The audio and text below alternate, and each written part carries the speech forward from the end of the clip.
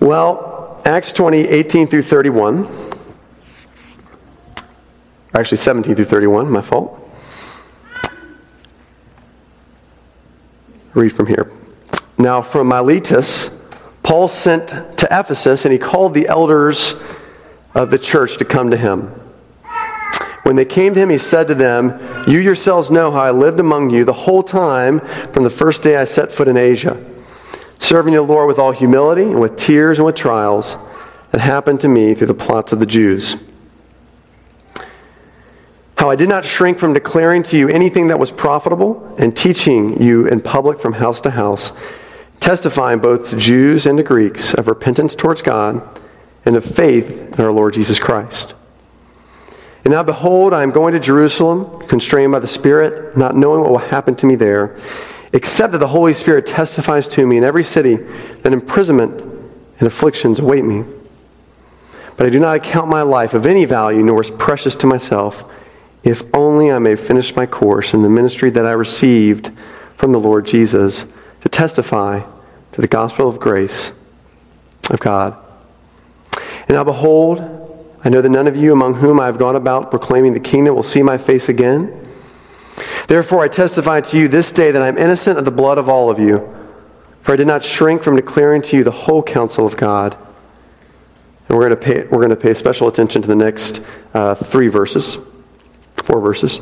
"Pay careful attention to yourselves and to all the flock in which the Holy Spirit has made you overseers, to care for the church of God, which he obtained with his own blood. I know that after my departure, fierce wolves will come in among you, not sparing the flock.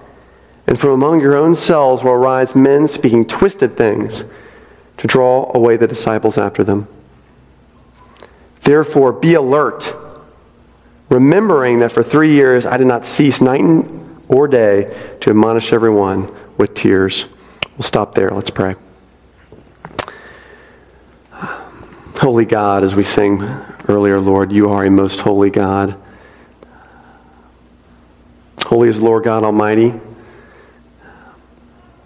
God, you say in your word, in your holy word, that as the rain and snow come down from heaven and do not return without watering the earth, making it bud and flourish, so that it produces seed for the sower and bread for the eater, so is your word that comes forth from your mouth. It will not return to you empty, but will accomplish all that you desire and achieve the purpose for which you sent it. Lord, your word is as sure as the rain that produces a crop. So we ask this morning that you would be faithful to it, Lord, that you would accomplish what you would want this morning, Lord, and achieve the purpose for which you have sent this word. We ask it in Jesus' name. Amen. So we are wrapping up our first passage involving this church at Ephesus. Ephesus is this place in ancient world, the Greco-Roman world, that basically it was the magic and we love Artemis capital of the world, very much into magical things. And next week we're going to turn our attention to Paul's letter to the same church in Ephesus and spend a few weeks talking specifically about the church. We've been talking about the unique role of a pastor teacher in the church, what he's supposed to do, and why should you care about that. And this week, we have a slight modification, which is already up there. We're calling it the church and its pastors, which I managed to graffiti up there through the magic of Windows Paint. That's right. If you're familiar with computers, I use the oldest program possible to put that up there. The church and its pastors. We're going to look at the role. We have been looking at a unique role that the lead pastor plays, but now we're going to shift a little bit and look at the role that the pastor, teacher, and the team of elders play together in terms of leading the church and leading this church here in Ephesus. And I believe that what we're going to look at today has a greater immediate impact on our church than anything we've looked at so far. Okay? So I know that's saying a lot. Maybe it's saying a little, depending on what you thought of the sermon so far. But I want to get into this here. So let's start. 3 important terms we get right away before we go any further in talking about this passage. Three terms you may or may not have heard of before. The first term is in verse 17. It's called elders. All right? Elders, the Greek, it's presbyteroi. It's the word from which we get Presbyterian. If you're familiar with Presbyterian, it's a denomination of Christianity. So that's our first one. Our second one is overseers in verse 28. Episkopoi is the Greek word here. Episkopoi, which is the word from which we derive Episcopalian. That's right. So all you good Episcopalians and Anglicans out there, literally, it means overlookers. It's kind of got the image of someone looking over his people, kind of like on the mountainside, like Moses looking on his people, or Jesus looking over Jerusalem and weeping for them. That overlooking sense, that's caring sense, that's what it means. So even though I grew up Episcopalian, I miss taking the communion there and getting the flu from the chalice. It does not mean, this word does not carry that sense of bishop. You Episcopalians know what I'm talking about with the flu. You know, they always wiped off the chalice thinking that, oh, that'll sanitize the cup. And then I would proceed to get a cold that week. It does not carry that Episcopalian sense of bishop when we talk about overseers, although it's often translated that way. A third term actually shows up as a verb. It's a verb for pastors in verse 28. It's poimenos.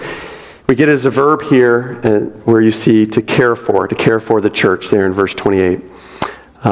So, as we see this passage, as we look at this passage, you will see that all three sort of overlap. All right, they're not distinct offices. Really, there are three functions within the same office, the same role, if you will. Does that make sense? And so that's what we have here going on in these verses. They're all referring to kind of this, what we'll often call in the church, elders. An elder, here are the three kind of emphases. An elder is kind of the more mature part of it, the maturity and wisdom necessary to lead, to make decisions, to help counsel other people, right, with godly advice. The overseer's part's more that supervisory role, kind of a watching over, considering how they might help people. And the pastor's is more that directing role, prodding at times, but also caring for people as well. The only distinction made within this office of elders, overseers, pastors, one office, the only distinction made is the one or the few who regularly preach and teach. Paul says to Timothy that we are to consider those people worthy of double honor. It says in 1 Timothy 5:17, meaning basically those who regularly preach and teach, the church would support that person monetarily, which is why you see that happening with pastors. So hopefully that's a quick overview of the terms, understanding, and framework of what we're going to be dealing with this morning. But before I go any further, in honor of Heroes Week last Monday, that's right, I'm keeping up with my Caymanian holidays and culture. Even though I worked for the church that day, I just want to tell you that. I labored that day. I am no hero. But in honor of Heroes Day, before I go any further, I want to talk a little military history. All right? So, and specifically, a lot of great battles, but I want to talk about the Battle of Normandy. All right? So who enjoys military history? You enjoy that sort of thing? Okay, there's a few of you. I don't want to be gender specific. There was no woman who raised her hand, though. So later on, if you call me sexist, there was? Oh, Iris, thank you. Thank you, Iris. I appreciate that. All right, now I don't have an excuse to be. All right. Anyway, now in the States, Normandy is really more associated with fame because of its beach and in World War II. But there's a battle in Normandy that preceded that long ago. It didn't occur actually in Normandy. Normandy is a region in northern France that towards the end of the first millennium AD experienced extensive Viking resettlement. All right? I don't think there was as much looting and pillaging as we think with Vikings at that point. It was fairly peaceful. But after some commingling together, and hopefully you adults know what I mean by commingling, a number of them settle in England and even managed to gain some significant influence in that government.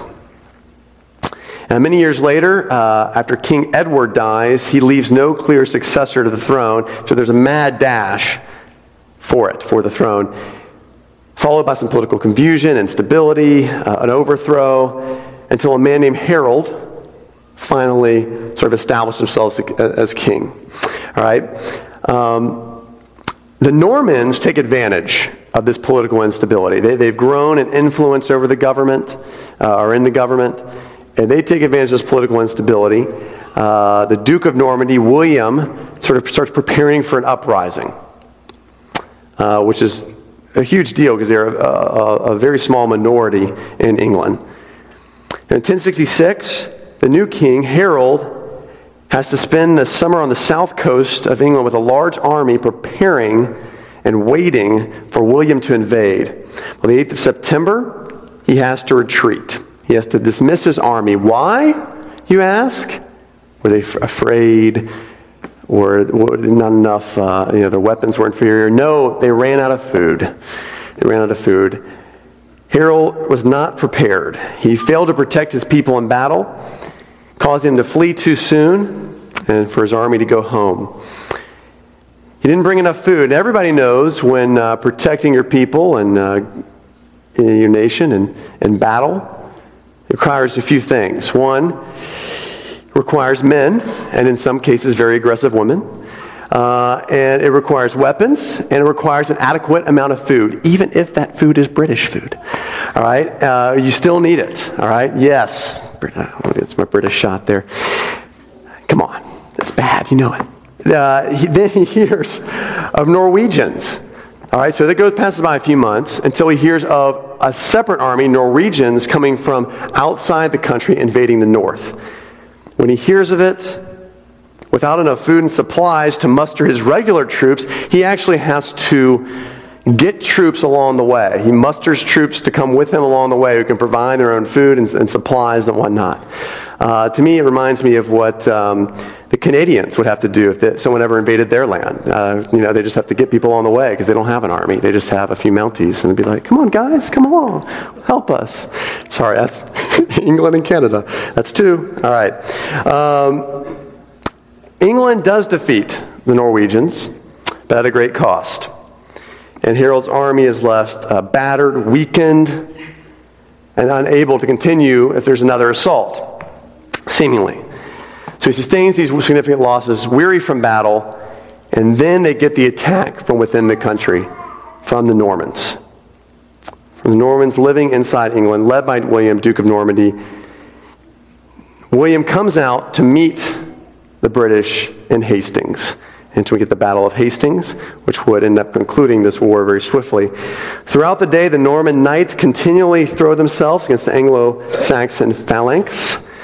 The center held steady for a while with that British strength. Got to give you a compliment.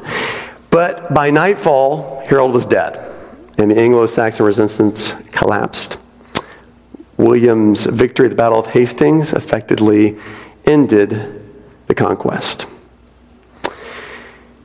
It's regarded as a very important war. It's a watershed period in British history, actually. It actually kind of begins the start of what historians call conventional English history. A lot of things change. For instance, the English language is transformed during this time. It's significantly influenced by the French, or by French influence. Goes from Old English and develops into starkly different Middle English. Which formed the basis for the modern language today. And believe me, this is a massive blessing to all the world.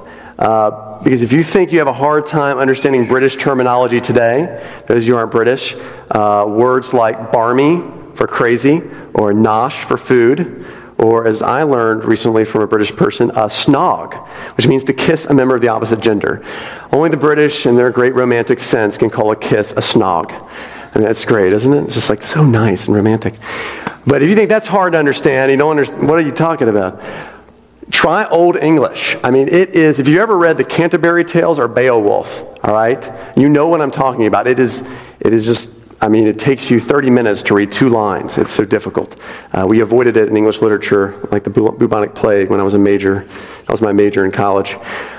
The point is this, though. A lot of changes, significant war, but it all failed for the English because Harold took too much of the administrative burden upon himself. He thought he overestimated himself. He thought he could take care of everything, including all the food, supplies. He didn't delegate. He He overestimated himself, which led to a failure of protecting the people's land and led to their downfall.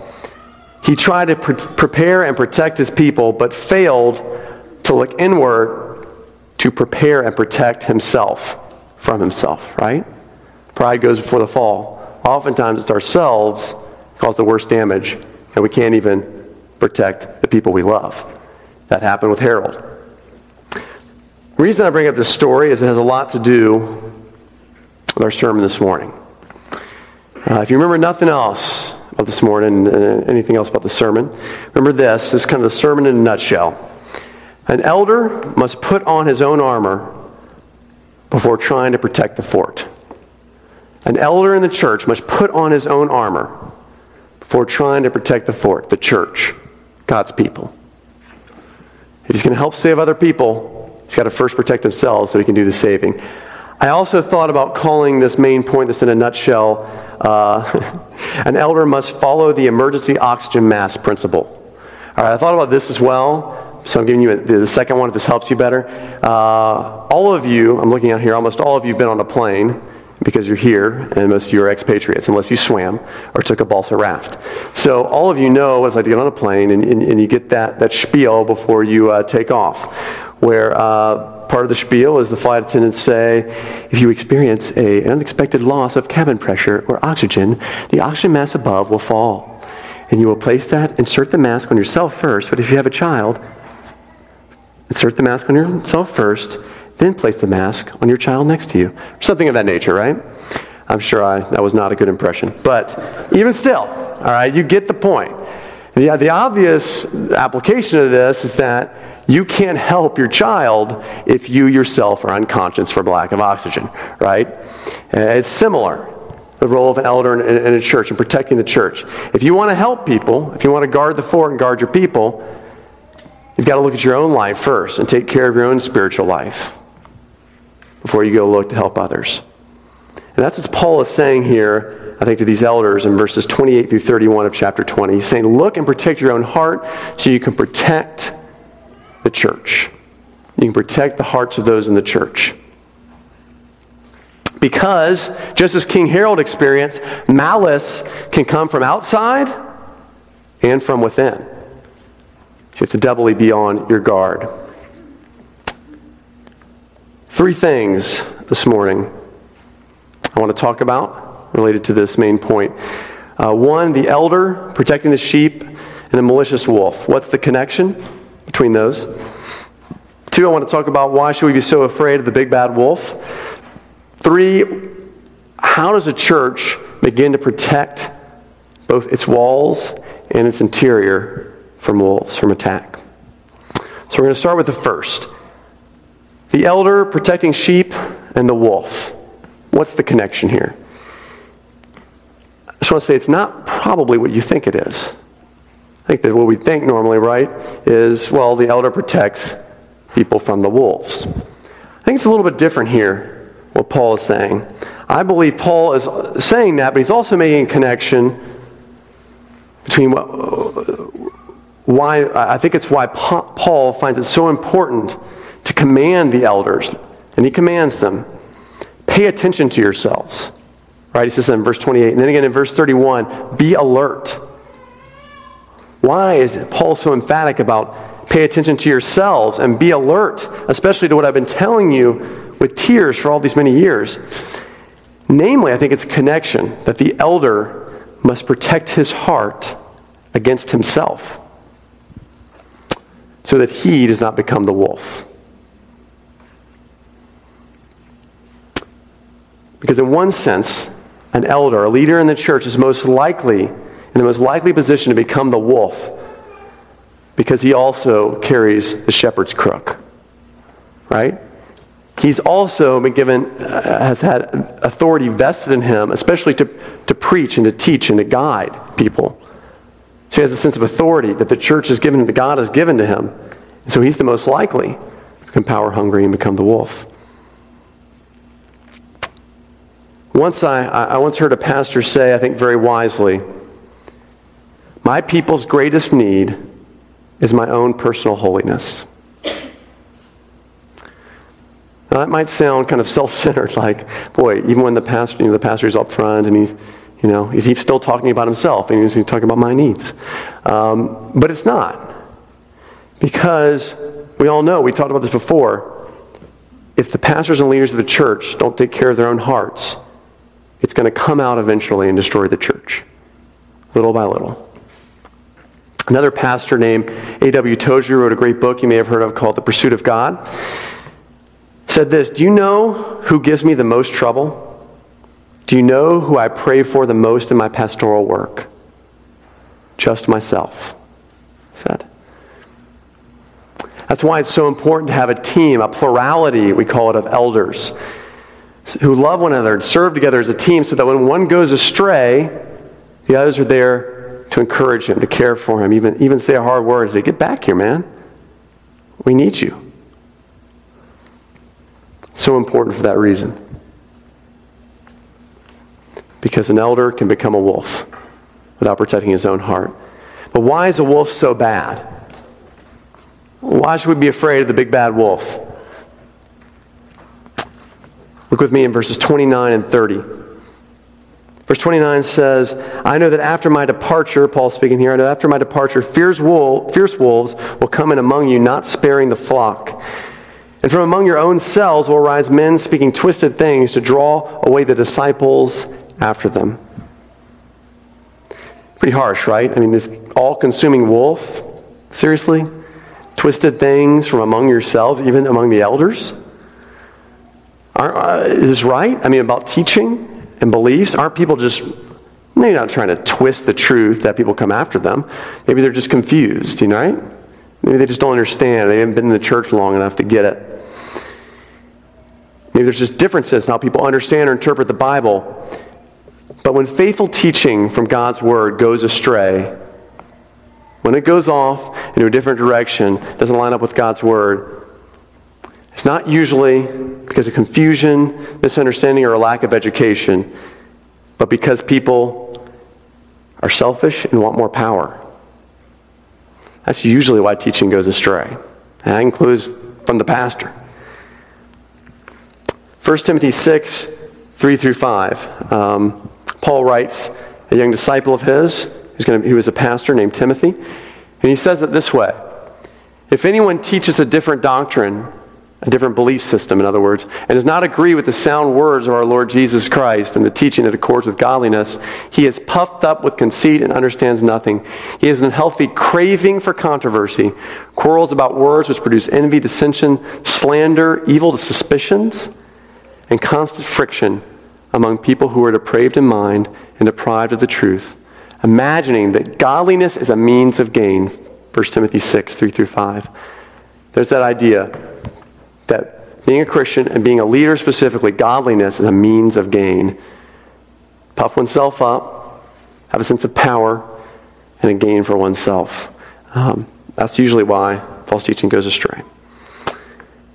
Why should we be afraid? I think because of what's described in these verses, right? Quarrels, envy, dissension, slander, giving someone else a stink eye because you're suspicious of them, right? It starts to happen in a church. Constant friction.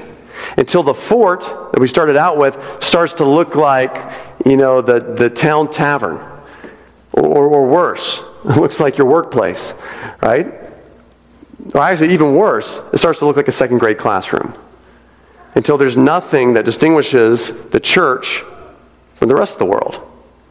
Otherwise we're just like a Rotary Club getting together, do some nice things, have some good principles. Now, I'm not down on the Rotary Club, it's great, but we're called to be the church, the light that stands out in a dark place. It doesn't happen when these things come about. How does it all start? It all starts from false teaching about false beliefs. That's where it starts.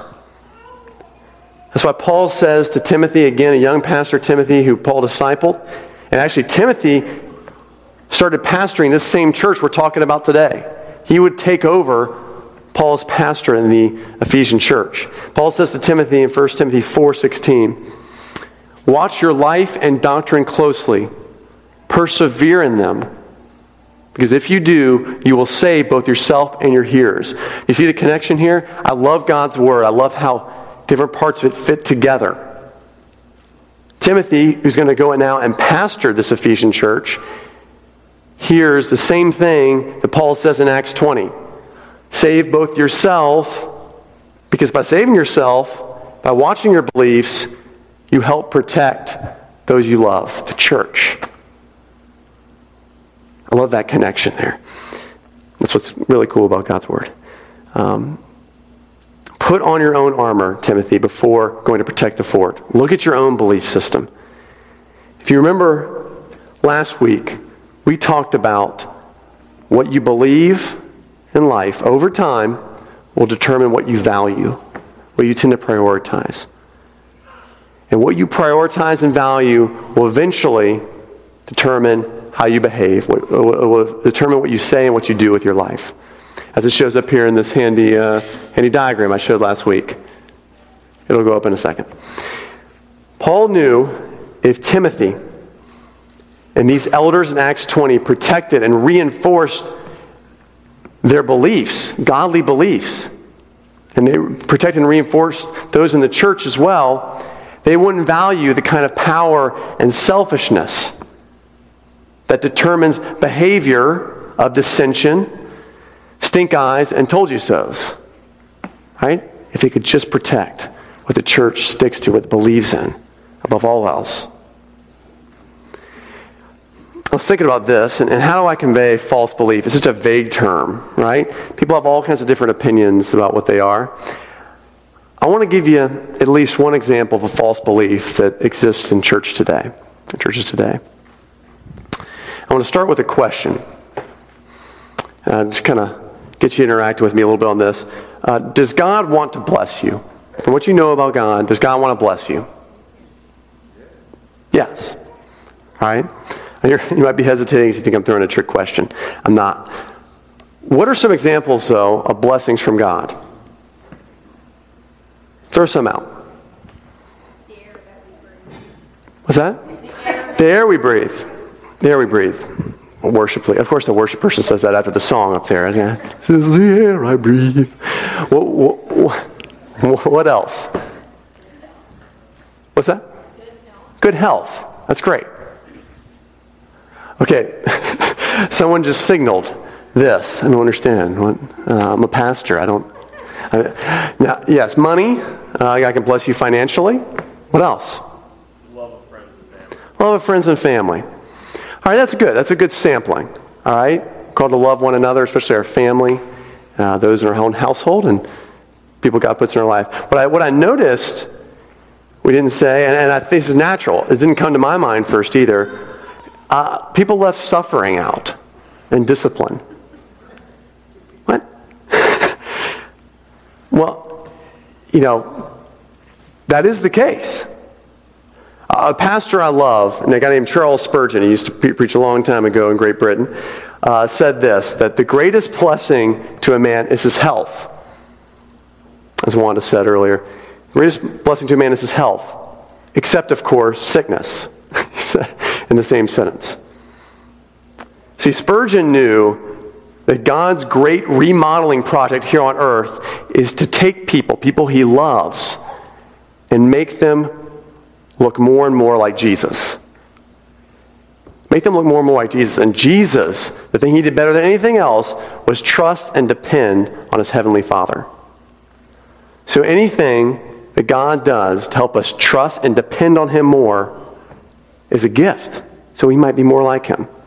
It's not always fun, it's not always easy, but if you've been through it and you come out on the other side, you know what I'm talking about, what a blessing it is. The author of Hebrews says that God disciplines those he loves because he's treating them as sons or as daughters. And as a result, we should really beware if you are not suffering or enduring discipline at some point in your life. But the largest church in the United States rejects this teaching entirely. It doesn't talk about sin as a reality or suffering as a possible blessing. They talk about how God only wants to bless you with the good stuff, the health, the wealth, and LCD TVs. I'll give you a hint. I don't want to give away the name of this church, but it's in a church. It's in a state that rhymes with hexes. And in a city, this is a little harder though, in a city whose name is identical to the last name of a pop singer who famously sang, "And I, E-I, will always love you." Okay? Her last name. All right, that's the city. All right, so you put those two together and you can do some research. But this false belief is due to selfishness, ultimately. Right? God wants to bless in the way we like to receive blessing. Right? It's comfort. It's my comfort. My comfort. And of course, Americans, we really like this. And so we've gravitated towards this. But this false belief is so damaging. It leads to valuing comfort above all else, which leads to a certain kind of behavior of what we say and do, where people are always telling other people that God wants to always heal them, always bless them financially. And also it leads to this people becoming embittered with God when the circumstances of their life go sour. Well, God, you must not have enough faith because God wants to bless you. Why aren't you being blessed? It's destructive. Wolves are scary because they attack the root of our Christian lives, our beliefs, which rots the whole tree from within. But how then does a church, what do we do about this? How does a church begin to protect its walls and protect itself even from within? Well, number one, with individual elders who guard their own hearts and lives. But how do we guard our hearts and lives? How do we protect our hearts so that we can protect others? How does anyone do this? Especially elders. One, with good doctrine and beliefs. Good doctrine and beliefs. And that happens, well, I want to make a recommendation of a book at this point. 2 books, Basic Christianity by John Stott. If you don't know what you believe or you're wondering what the Bible says, kind of in more of a nutshell, condensed fashion, Basic Christianity by John Stott is a great book. And Know What You Believe by Paul Little. Neither are back in the table. I hope someday we have them. But great books. But also you can do it by reading God's Word. Absolutely. If you want to grab, there's a few copies of the Gospel of John back there. If you want to just grab it for free, take it. Someone will get mad at me for saying that, but I'm saying take it. Go ahead. Good doctrine, right beliefs. Number 2, self-examination, confession, and receiving forgiveness. This is, in other words, an elder who cares about the gospel and meditates on the gospel every day of his life, enough to look at his own heart and say, God, how have I sinned against you? And then confesses that to the Lord and then receives forgiveness. That's why Jesus died for us. And it should be every part of every day of our life that we should be meditating on that. That's how he protects his own heart. Number 3, I'm just giving you 4 things. 3, you protect your heart by having a friend who can ask a hard question or can speak a hard truth into your life. Proverbs 27:6 says that faithful are the wounds of a friend, but a flatterer brings ruin. Right? It is good to have a friend who will say something we need to hear, even if it's hard. That's how we can protect our hearts as well. And fourthly, I've mentioned it already, to receive suffering, to discipline and suffering as a necessary gift. To have the right perspective on it. When I go through hard times, God, I know everything's a gift from you to make me look more like your son. Everything's a gift to make me look more like your son, more and more. That's how an elder can protect his heart and life. The other way we protect our church is with elders who understand teamwork. All right?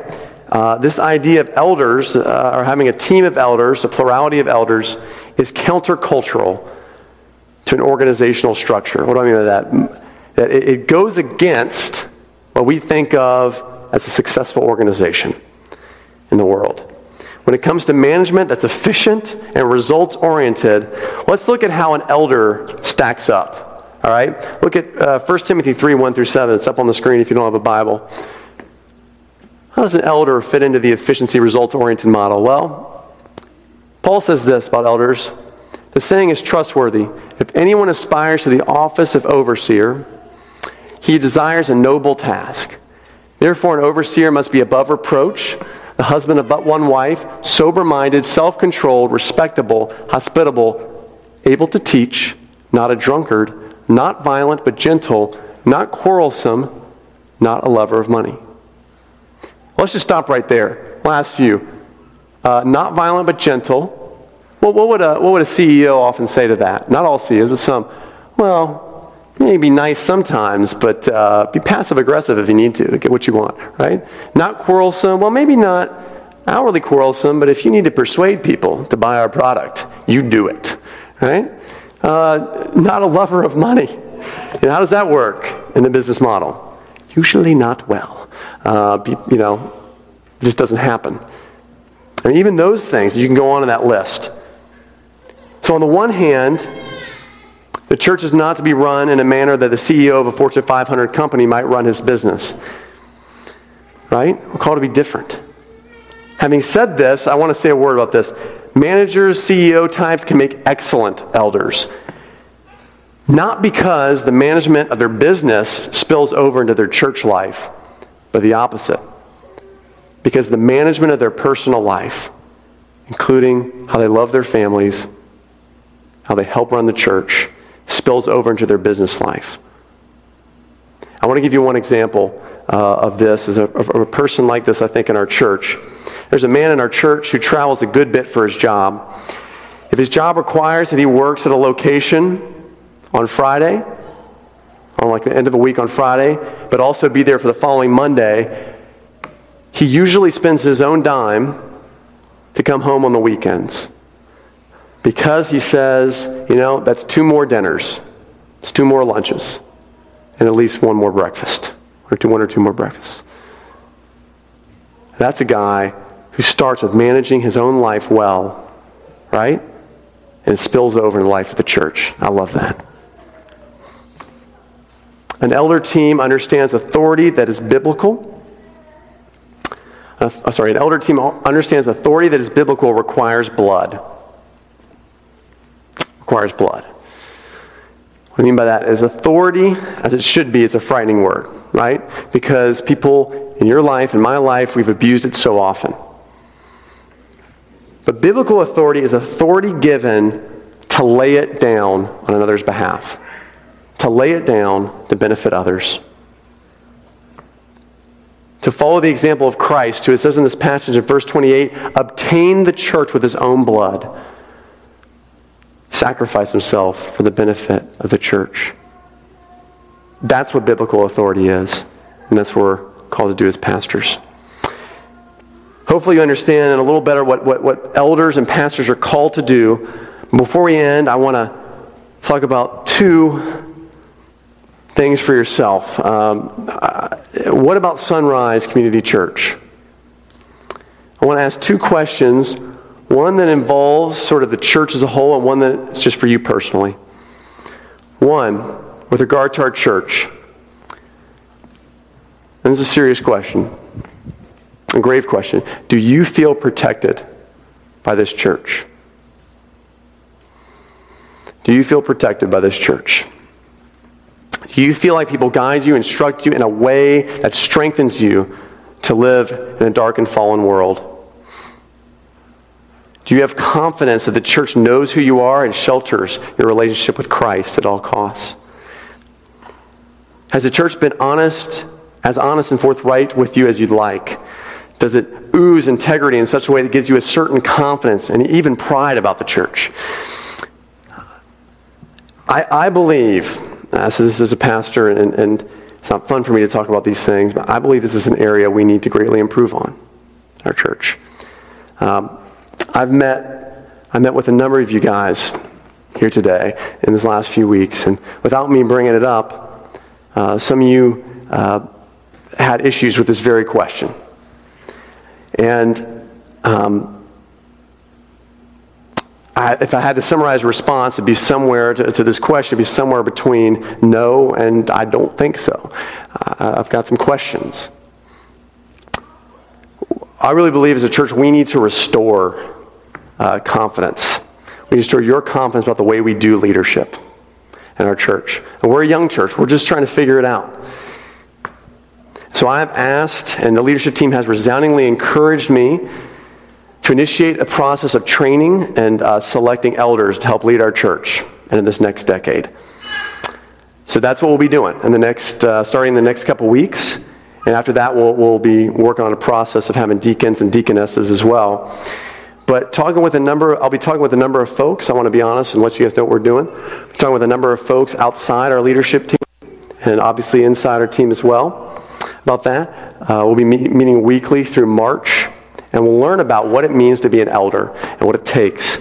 I'll be spending one-on-one time with people individually, and we'll do things as a team. Some people will stick with it, some won't, but that's the way it should be. Because that's kind of, I think, the Holy Spirit's way of revealing to people if they're called and qualified to this and ready to take the plunge. At the end of that time, I'll present these men before the church and recommend them as elders. It might be 2 people, it might be 6. I have no idea. And we'll see what God comes up with. But if you have any questions about this process, I welcome any questions or concerns you might have. Gives you a good chance to try out my email, ryan@sunrise.ky. Still haven't got an email on that address yet, so try it out. I do also want to make one point here, one last comment. I want to honor our current leadership team. I want to take a moment to do this. I am extremely grateful how they have sacrificed and labored for our church in ways that I've had a little bit of a window into behind the scenes, but I still don't even understand the magnitude of it. They have sacrificed and labored, sacrificed their reputation in cases for this church, and I want to honor that. I'm grateful for the friendship and support they've given me during this process when they pursued me as being their pastor. And here's the really cool thing I want to share about this current leadership team. They wholeheartedly supported my condition for a team of elders, even though they knew that some of them might not serve on that team, and while they committed to support me and my family, even financially and otherwise. And that takes a lot of humility, right, to say, I might end up being on this team. I don't know. But we're going to support you, and we want you to be our pastor. I mean, wow, that was really touching to me. And I want to honor our leadership team for that. So I want to take a moment, and I just want to give a little applause for this leadership team that's worked behind the scenes just to help this church in the last few years. Can you do that with me right now? Thank you for that. And otherwise,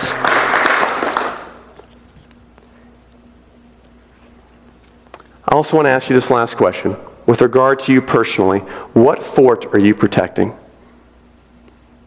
Because implicit in what we read in 1 Timothy 3 is this, we are called to aspire. So this is called to aspire to be an elder as a noble calling. And there are plenty of noble callings in Scripture. The Proverbs 31 woman, the husband, a wife, a mother, a father, a deacon, a deaconess, a contributing member of a church, or even just the call to one day hear from Jesus, well done, good and faithful servant. And these responsibilities include a call to protect a fort full of other people. But protecting a fort doesn't just happen overnight. If you want to be part of something bigger than yourself, part of a bigger calling, you need to build those habits of self-sacrificial, loving leadership now. So I want you to consider today, as we leave, do I need to go from here and find a fort to protect? Do I need to go from here and find a fort to protect? Or am I a person who has a lot of forts, who has a stake in a lot of people's lives, but I haven't really done a good job of putting on my own armor, nourishing my own spiritual life? Let's pray. Lord Jesus, I pray that you would help us with that challenge this morning. That you would help us ask that question of ourselves, am I protecting a fort? Am I caring enough about other people to protect and talk to them about what they believe, even just asking them questions about what's going on in their lives? Lord, if so, I pray you would spur us on to find a fort to protect. And Jesus, if we have forts to protect, but we have to honestly confess before you that we have not done a good job of protecting our own heart, our own selves. Lord, convict us of the need to protect our own heart in order to help others and love them well. Help us get serious about reading your word, about just simply examining our own heart and confessing sin and receiving your forgiveness, about getting a friend into our life who might tell us a hard truth, Lord, and gaining a new perspective on even suffering and discipline in our lives, that everything from you is a gift. We celebrate you and your grace this morning. Thank you for loving us enough to be our chief shepherd and for protecting us, your fort, this church. In Jesus' name, amen.